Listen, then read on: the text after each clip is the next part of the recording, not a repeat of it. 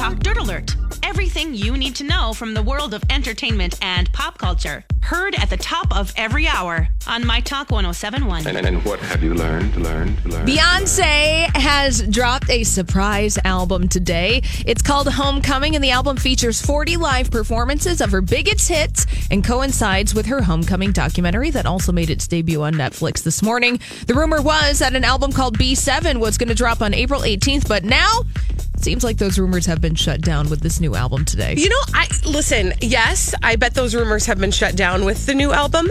But then there's this other part of me that's like, I don't know, maybe she's got another trick up her sleeve. Yeah, it's Beyonce. Too. She could do anything. She literally can do anything. She could unleash aliens among us.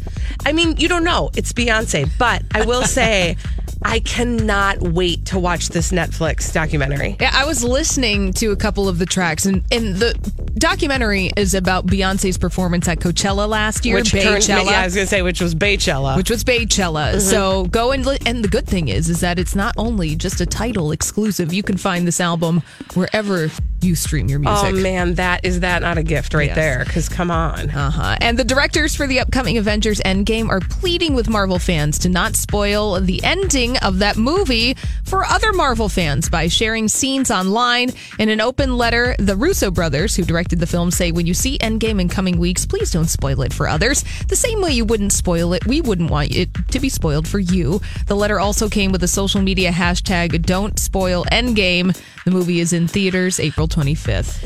Now, I recognize that I'm a hypocrite because I did spoil that Star Wars movie for my husband. That was an accident. That was a big one. Purely by accident. It was bad. I stepped in the dog's business. I felt real awful about it.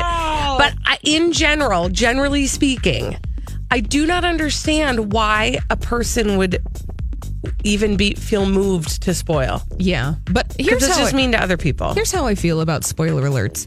You are responsible for protecting yourself against spoil alerts. Yeah, meaning mind your own spoils. Mind your own spoils, because spoiler alerts are out there. So don't blame the other person for spoiling it for you. You got to mind your business. You shouldn't have looked. Thank you. Exactly. And 9 years after her book deal was first announced, Demi Moore is ready to release a memoir that is called Deeply Candid and Insightful. The title, Inside Out, the book is scheduled for a September 24th release. And according to publisher HarperCollins, Demi Moore will write openly about everything from her relationship with her mother, from whom she was long estranged, and also about her 3 marriages, among them to Bruce Willis and Ashton Kutcher. Well, you said, what date is that being released? The 24th of what? September. So we got to wait until fall. Well, but we won't have to, because what I was just thinking is, September 24th, we're probably going to start getting some stories that are exclusive to that book. Oh, sure.